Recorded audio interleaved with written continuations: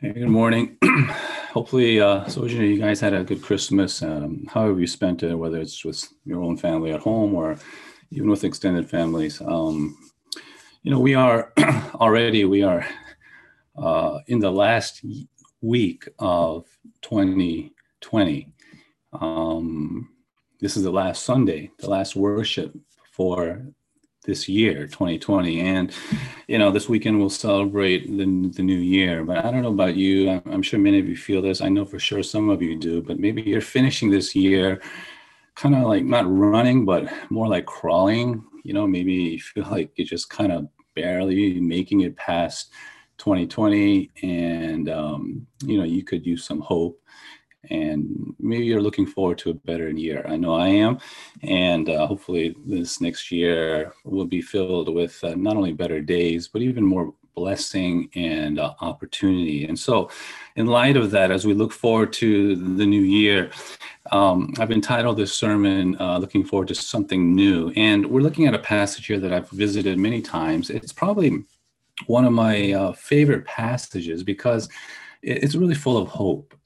This is a prophecy, right, by the Apostle John, written to the church that's really going through rough times, probably even rougher than what we're going through. And so this is actually a passage to encourage the church to persevere, to be a church that makes it to the end. And not just make it to the end, but make it with hope. And so this is a hope-filled passage. And one of the reasons I like this, to be very honest, is because sometimes as you hear this or as you read this, it sounds like, not to be very honest, it kind of sounds like a fairy tale, right? Where everything bad happened in the past, and now there's this promise and picture of everything now being not only just good and better, but perfect.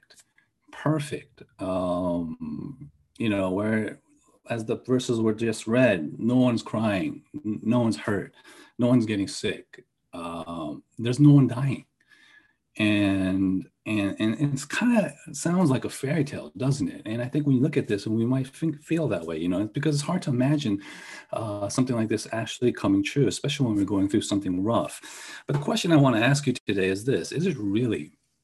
Is it really? Because I want to suggest that this is actually more real than you believe. And it's actually something what we desire more than we think. Okay. And the way I want to look at this is to kind of consider this way. If I had to look at Revelations, which comes at the end of the Bible, I automatically compare it to Genesis, which is the beginning of the Bible, right? And so if Revelations is about looking forward to something good, Genesis, the beginning, is where everything kind of fell apart. And so you can think of it this way. If we look at this passage, I just want to kind of think of this way. Genesis is about brokenness, right? That's where sin comes into the world. That's the picture of how things fell apart. It's about brokenness. And if that's true, if Genesis is about brokenness, then Revelations is about what I would say wholeness. Wholeness. And so what I want to look at then is look at Genesis and see what the brokenness was in order to appreciate the promise of wholeness that Revelation chapter 21 gives us, okay? And so you look at Genesis in the beginning, and basically I see four things that have been broken, all right? And just go with this really quickly. When you look at Genesis and you see how the things fell apart, there are four areas in our lives that are broken, and even today, in a sense, is broken. The first is man himself, within himself, is broken. Remember in Genesis chapter 3, after they ate the fruit of the tree of knowledge of good and evil, it says that the eyes of both of them were opened, and they realized they were naked, so they sewed fig leaves together and made coverings for themselves. You remember that? It was really a time of shame and guilt, and how they viewed themselves. And so that's why they cover themselves, right? So there's a brokenness of their perspective of who they are, right? Can you imagine like a time where there will be no more shame, no more guilt or condemnation? And when you have to cover yourself, it really means there's something wrong with you and how you view yourself, that you're not the best you, you're not who you could be, who you should have been. And so we see brokenness with man in himself, but not only within himself. In Genesis, in chapter 3, verse 12, we see there's brokenness between ourselves, between man and man. You remember what Adam does when God calls him out? He blames the woman. He says, the woman that you put here with me, she gave me the fruit and I ate it.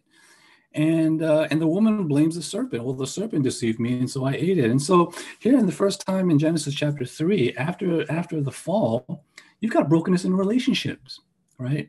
You got a brokenness in marriage.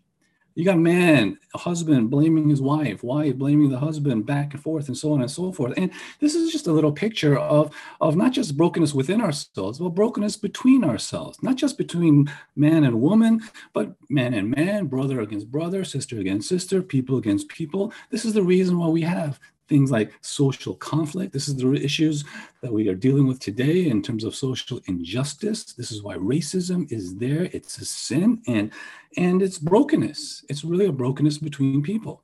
So not only do we see brokenness between people, but we also see brokenness between people and nature. You remember in Genesis 3, after they sinned, God says to Adam, because you listened to your wife and ate from the tree which I commanded you, cursed is the ground because of you. And through painful toil, you will eat of it all the days of your life. It will produce thorns and thistles for you, and you will eat the plants of the field.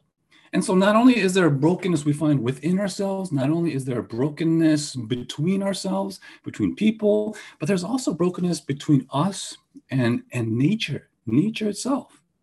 Natural disasters are now there. Earthquakes, tornadoes, diseases like COVID-19, hunger, political unrest. These are now areas of brokenness within nature itself, which oftentimes are out of our control. And so you see this brokenness there. And last but not least, and probably the most important, at least in the Bible, not only is there brokenness in ourselves, and not only is there brokenness between ourselves or brokenness between us and nature, but there's also brokenness between man and God himself, enmity with God.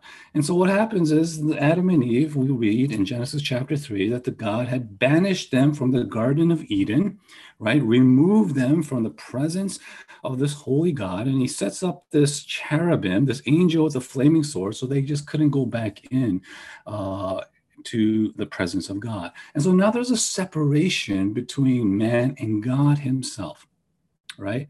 There's a brokenness in relationship between man and God because of sin.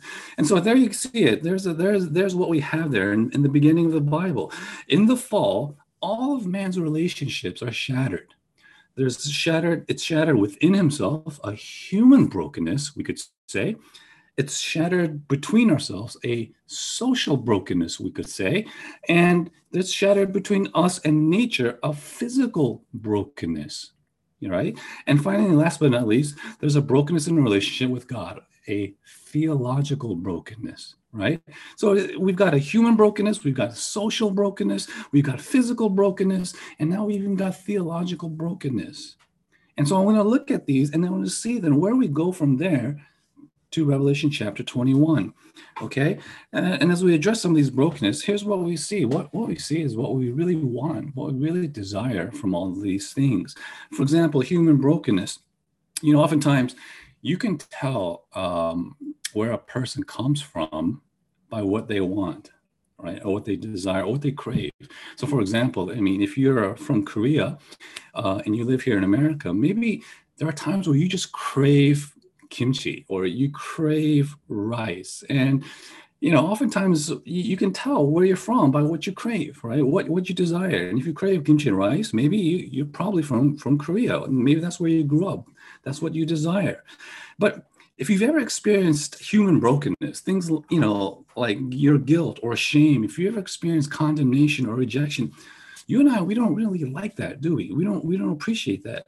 And I think, therefore, we naturally desire, right? When we look at our own brokenness inward, inside of ourselves, we naturally desire just to be comfortable with ourselves. We desire to be accepted by others, right? We desire to be the best me that I can be. And we naturally tend to admire those that we think are the best of humanity. Even in sports, for example, you might play basketball, but when you watch LeBron James play basketball, right, you see excellence. You are naturally in awe, right? Because he's probably the best of what we have. And therefore, we're created to be in desire. We're created to be in awe of what's better, of what we could be and how we could be better. And the question you've got to ask is this: where does that desire come from? Right? It's a human brokenness that we want more from. And you look at social brokenness or brokenness between people. We get upset when we feel that we've been wronged, don't we? When we've been wronged, we feel that it's unjust, it's unfair. And if you take it to a broader scale, for example, we know racism is wrong. We know bigotry is bad. We know that the way some people treat others is far from the ideal, don't we? It's how people treat each other. And therefore, we naturally desire justice. We desire wrongs to be made right. We desire to be treated with and to believe in this basic human dignity and value for all people. But the question you've got to ask is this: where do we get that idea, right? The desire to see that justice. Why do we get so upset when we've been wronged, or when we experience wrong, or when we see wrong being done out there in the world among people, right? That's the social brokenness that we want to address. And not only that, but let's think about the physical and the natural brokenness, right? Man between nature, even in nature, what we call natural disasters, things like tornadoes and hurricanes, earthquakes, famines, droughts, diseases like COVID-19. In light of science, in light of biology, it's just natural. It's natural phenomena. That's all we could say. But no one ever says, hey, you know what?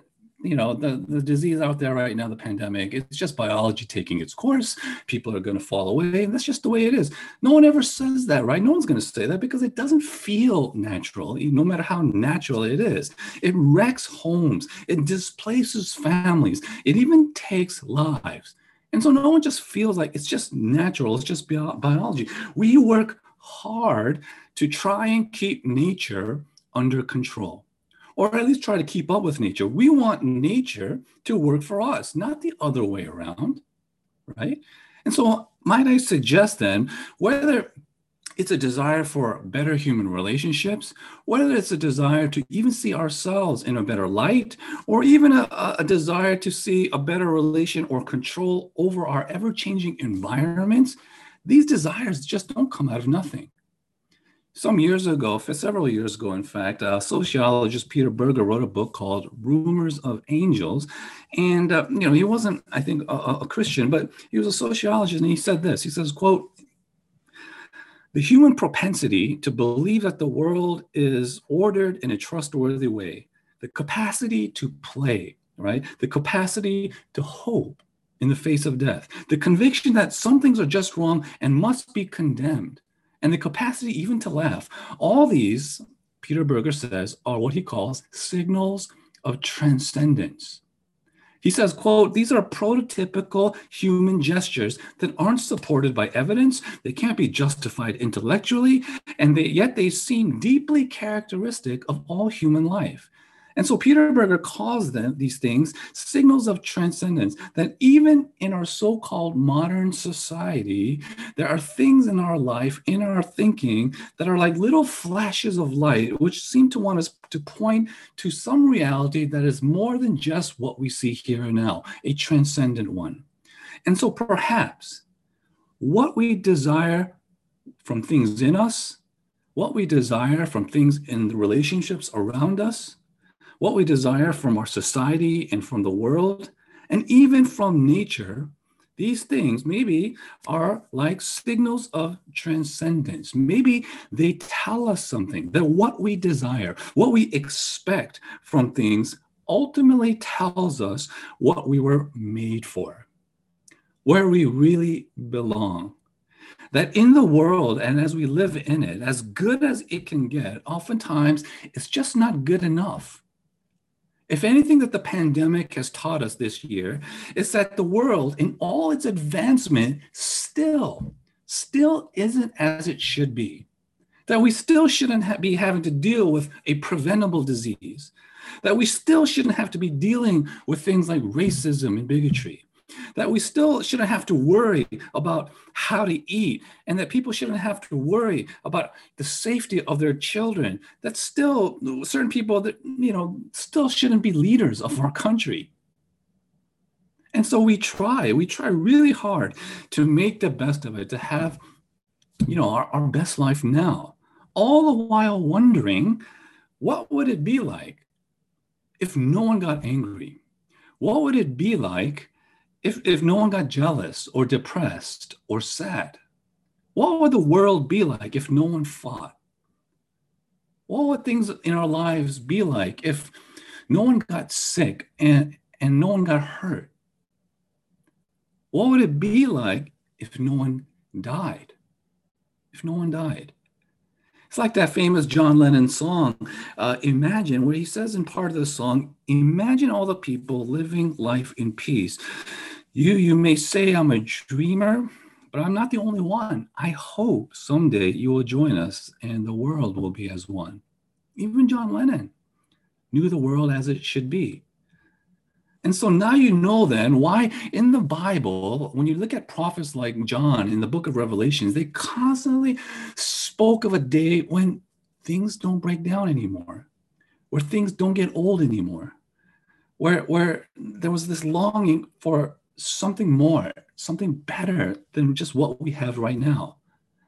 And the Bible's answer then, addressing this brokenness, it doesn't address first the brokenness within ourselves, human brokenness. It doesn't address first the brokenness between people, a social brokenness, or even between people and nature, that physical brokenness, but it first addresses the brokenness between people and God, the theological brokenness, that He is our God and we are His people.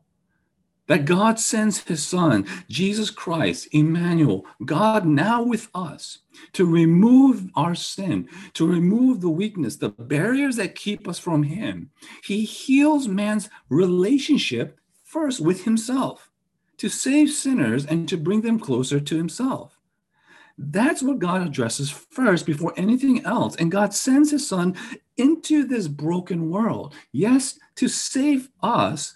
But more importantly, what you see in Revelations 21 is this: not just to save us from our sin, but to make us whole, to make us whole, to make us as we were meant to be, to promise us to make us the best us, and to bring us into a situation where there is no more brokenness, whether in us, between us, or even around us in nature. A complete promise of wholeness. That's what Revelation 21 is talking about. And it's what the Old Testament called shalom, or peace. When they said peace or shalom, it wasn't just, hey, no more fighting. It was a sense of wholeness, of how things are meant to be. And in our passage, we see here the prophecy that John says, that Jesus says on the throne now, He says, I am making everything new. And what He's promising is that I am making everything whole. And so here, it's not just to give us a kind of fairy tale, but it's to give us what we know that we've always wanted, what we are still looking for here in this world, but yet we always come short. And there's a reason for that, isn't there? It's because ultimately, no matter how much we're looking for in this world, this place is just not our final home. It's broken. It needs to be addressed, but it's not our final home. It's built into the system, so forth. And that's why our church is called Sojourner, because we are now traveling through our home onto our final destination. But here's what point, and I think C.S. Lewis puts it most eloquently in his book, Mere Christianity. He says this, quote, "If I find in myself a desire which no experience in this world can satisfy, the most probable explanation is that I was made for another world." And what he's basically saying is that the fact that our heart still yearns for something that, to be honest, earth can't supply is proof that heaven, must be our home. The heaven must be our home. And in order to make that promise true, you remember the Lord's Supper in 1 Corinthians chapter 11. This is what Jesus says. This is my body, which was what? Broken for you. Broken for you. You see, the irony here is that in order for Jesus to make things new, to give us new, right, to promise us a wholeness, he himself first had to be broken, that he had to die, pay a price for the sin and the brokenness that was there from the very beginning, in order to promise us a destiny that people around the world so desperately want, but can only imagine. And so John is telling his people here, in the midst of their struggle, trust in him. Look forward to hope.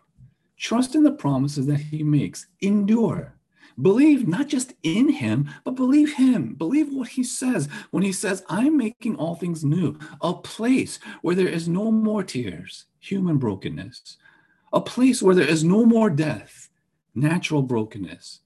A place where God will dwell with his people and be their God. Theological brokenness, all done and all finished. And he's encouraging then, and the Bible is encouraging us, even now, no matter what situation, as hard as it is in this year, in this last week of this year, live like you have that hope right now. Hope in that even now.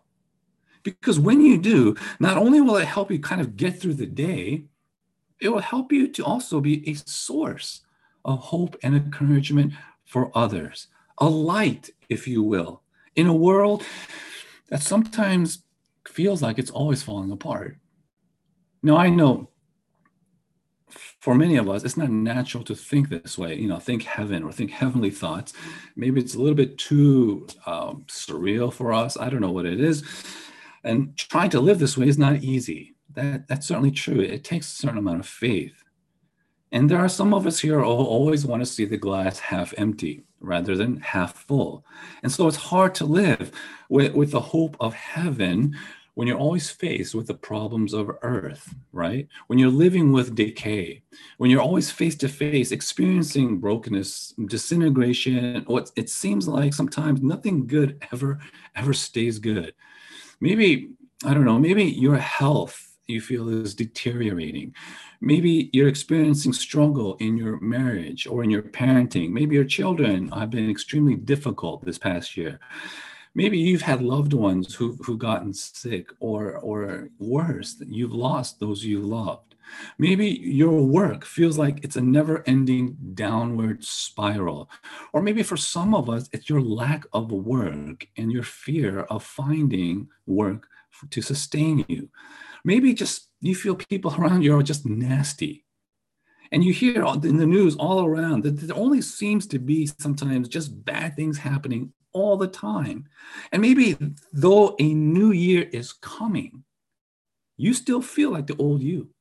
You're still struggling with the same issues, the same problems, the same weaknesses, even the same sins. And for some of us, you're also struggling with new sins, new issues, new difficulties that you've just discovered.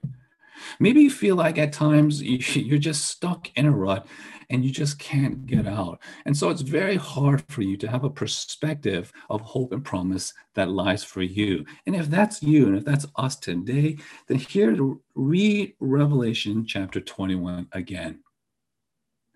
Read it carefully. Not only does it promise hope, but it also promises that it's not going to be easy to get there. It's never going to be easy.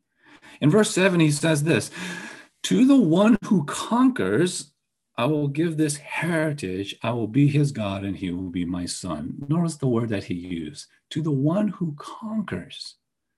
Conquer. That word is fighting. Fighting words. Those words are fighting words. John uses that word and because he knows he's not a dreamer. He's a realist. He knows that you're going to have more obstacles. He knows you've got battles in your life that you still got to face. He knows there's hurdles and things in this world that you need to get over. He knows that life can be a struggle. Even in 2020, even in the pandemic, he knows it's going to be hard to continue to persevere. And who knows in 2021, even as we hope for a better year, who knows what things might happen in 2021? John knows, Revelation 21 knows that life can get hard. It can be difficult, that life can feel like a daily battle for many of us. And what's the point? In any battle, right? In any war, there's going to be struggle. There's going to be struggles along the way. But you've got to conquer. You've got to fight. You've got to work against the grain. You need to fight with faith. You know, in verse 8, in the last verse of our passage that was read, there are a lot of, there's a description of a lot of types of people that may not make it to the very end, right? Some of them are very bad, you know, the sexually immoral, the murderers, the detestable, all these kinds of people that somehow they've given up. They've given up persevering and fighting. But you know, in verse 8, one of the very first types of people that he mentions, the very first characteristic he mentions are not the idolaters or the sorcerers or the liars. What's the very first word that he mentions? The very first kind of people. He says, it's the cowardly. It's the cowardly, right? And the question is this: why is the cowardly the first type of people that he mentions that somehow, for some reason, don't make it to the very end? Why the cowardly first? And the reason is this, that in a battle, in a war, right, the last kind of person you want in your army or on your side is a coward, someone who runs, someone who just gives up, someone who just doesn't want to fight anymore. John is saying this, even as we finish this year out, no matter how difficult it's been, you've got to overcome. You've got to fight. You've got to persevere and trust in him. I hope many blessings come your way, but for sure, 2021, there probably will be more issues, more problems, some of them old, some of them new. We just don't know what the troubles will be or what the answers always are. But I want you to know this. In this world, what else did you expect? What else did you expect? Because after all, Jesus himself said this in John chapter 16. He says, I've told you these things so that in me you may have peace. In this world, you will have trouble. But take heart, for I have overcome the world. Have courage. Don't be afraid. Don't give up hope. Don't stop trusting. Don't stop believing, but look forward to him, to the one who says, I am making everything new, and he's begun already, even now, where we are. Thank him for every good thing you have. Trust him for everything else and what he's going to do with the rest. You and I, we can look forward to hope. We can look forward to better things, that things won't always stay bad, that things can and will be better, not just here and now, but now and forevermore. And so we're called then to hang on to our faith, to persevere in Christ, who has persevered for us. Okay? And the last thing that I want to give you with that, as we are given hope, is this. If you understand this, if you know this in your life, no matter where you are, no matter what you're struggling for or with, you can also not just receive hope, you can be a person of hope. Be a person of hope. Again, I think this is what C.S. Lewis once said. He says, quote, if you read history, you will find that the Christians who did most for the present world were just those who thought most of the next. It is since Christians have largely ceased to think of the other world that they have become so ineffective in this world. Aim at heaven and you will get earth thrown in. Aim at earth and you will get neither. This is what he's saying, and it's the same thing what Jesus is saying, that even as we are living here looking for hope in this world, Jesus says, seek first the kingdom of God, and all these things will be added unto you. Not only do we receive hope, but because we've received hope, we're called to be a person of hope. Be a person of hope even in the midst of your brokenness, even amongst our brokenness, because we have this hope. And so as a person of hope, it basically means that you and we can't ignore the other brokenness, not just spiritual ones, but the physical ones and the social ones. You can be a person of hope because you've been given hope. You can care for what's going on around you and for the people in your lives because you've been cared for. You can show mercy to those who are in need of mercy. Why? Because you've been showed mercy. In other words, as we struggle through this year and as we struggle in our own lives, as we understand and try and grasp this hope by faith in Jesus Christ, what John is telling us to do is this: we can show that hope. We can show that Jesus Christ to other people who really need to see it and to hear it. Why? Because you've seen him yourself.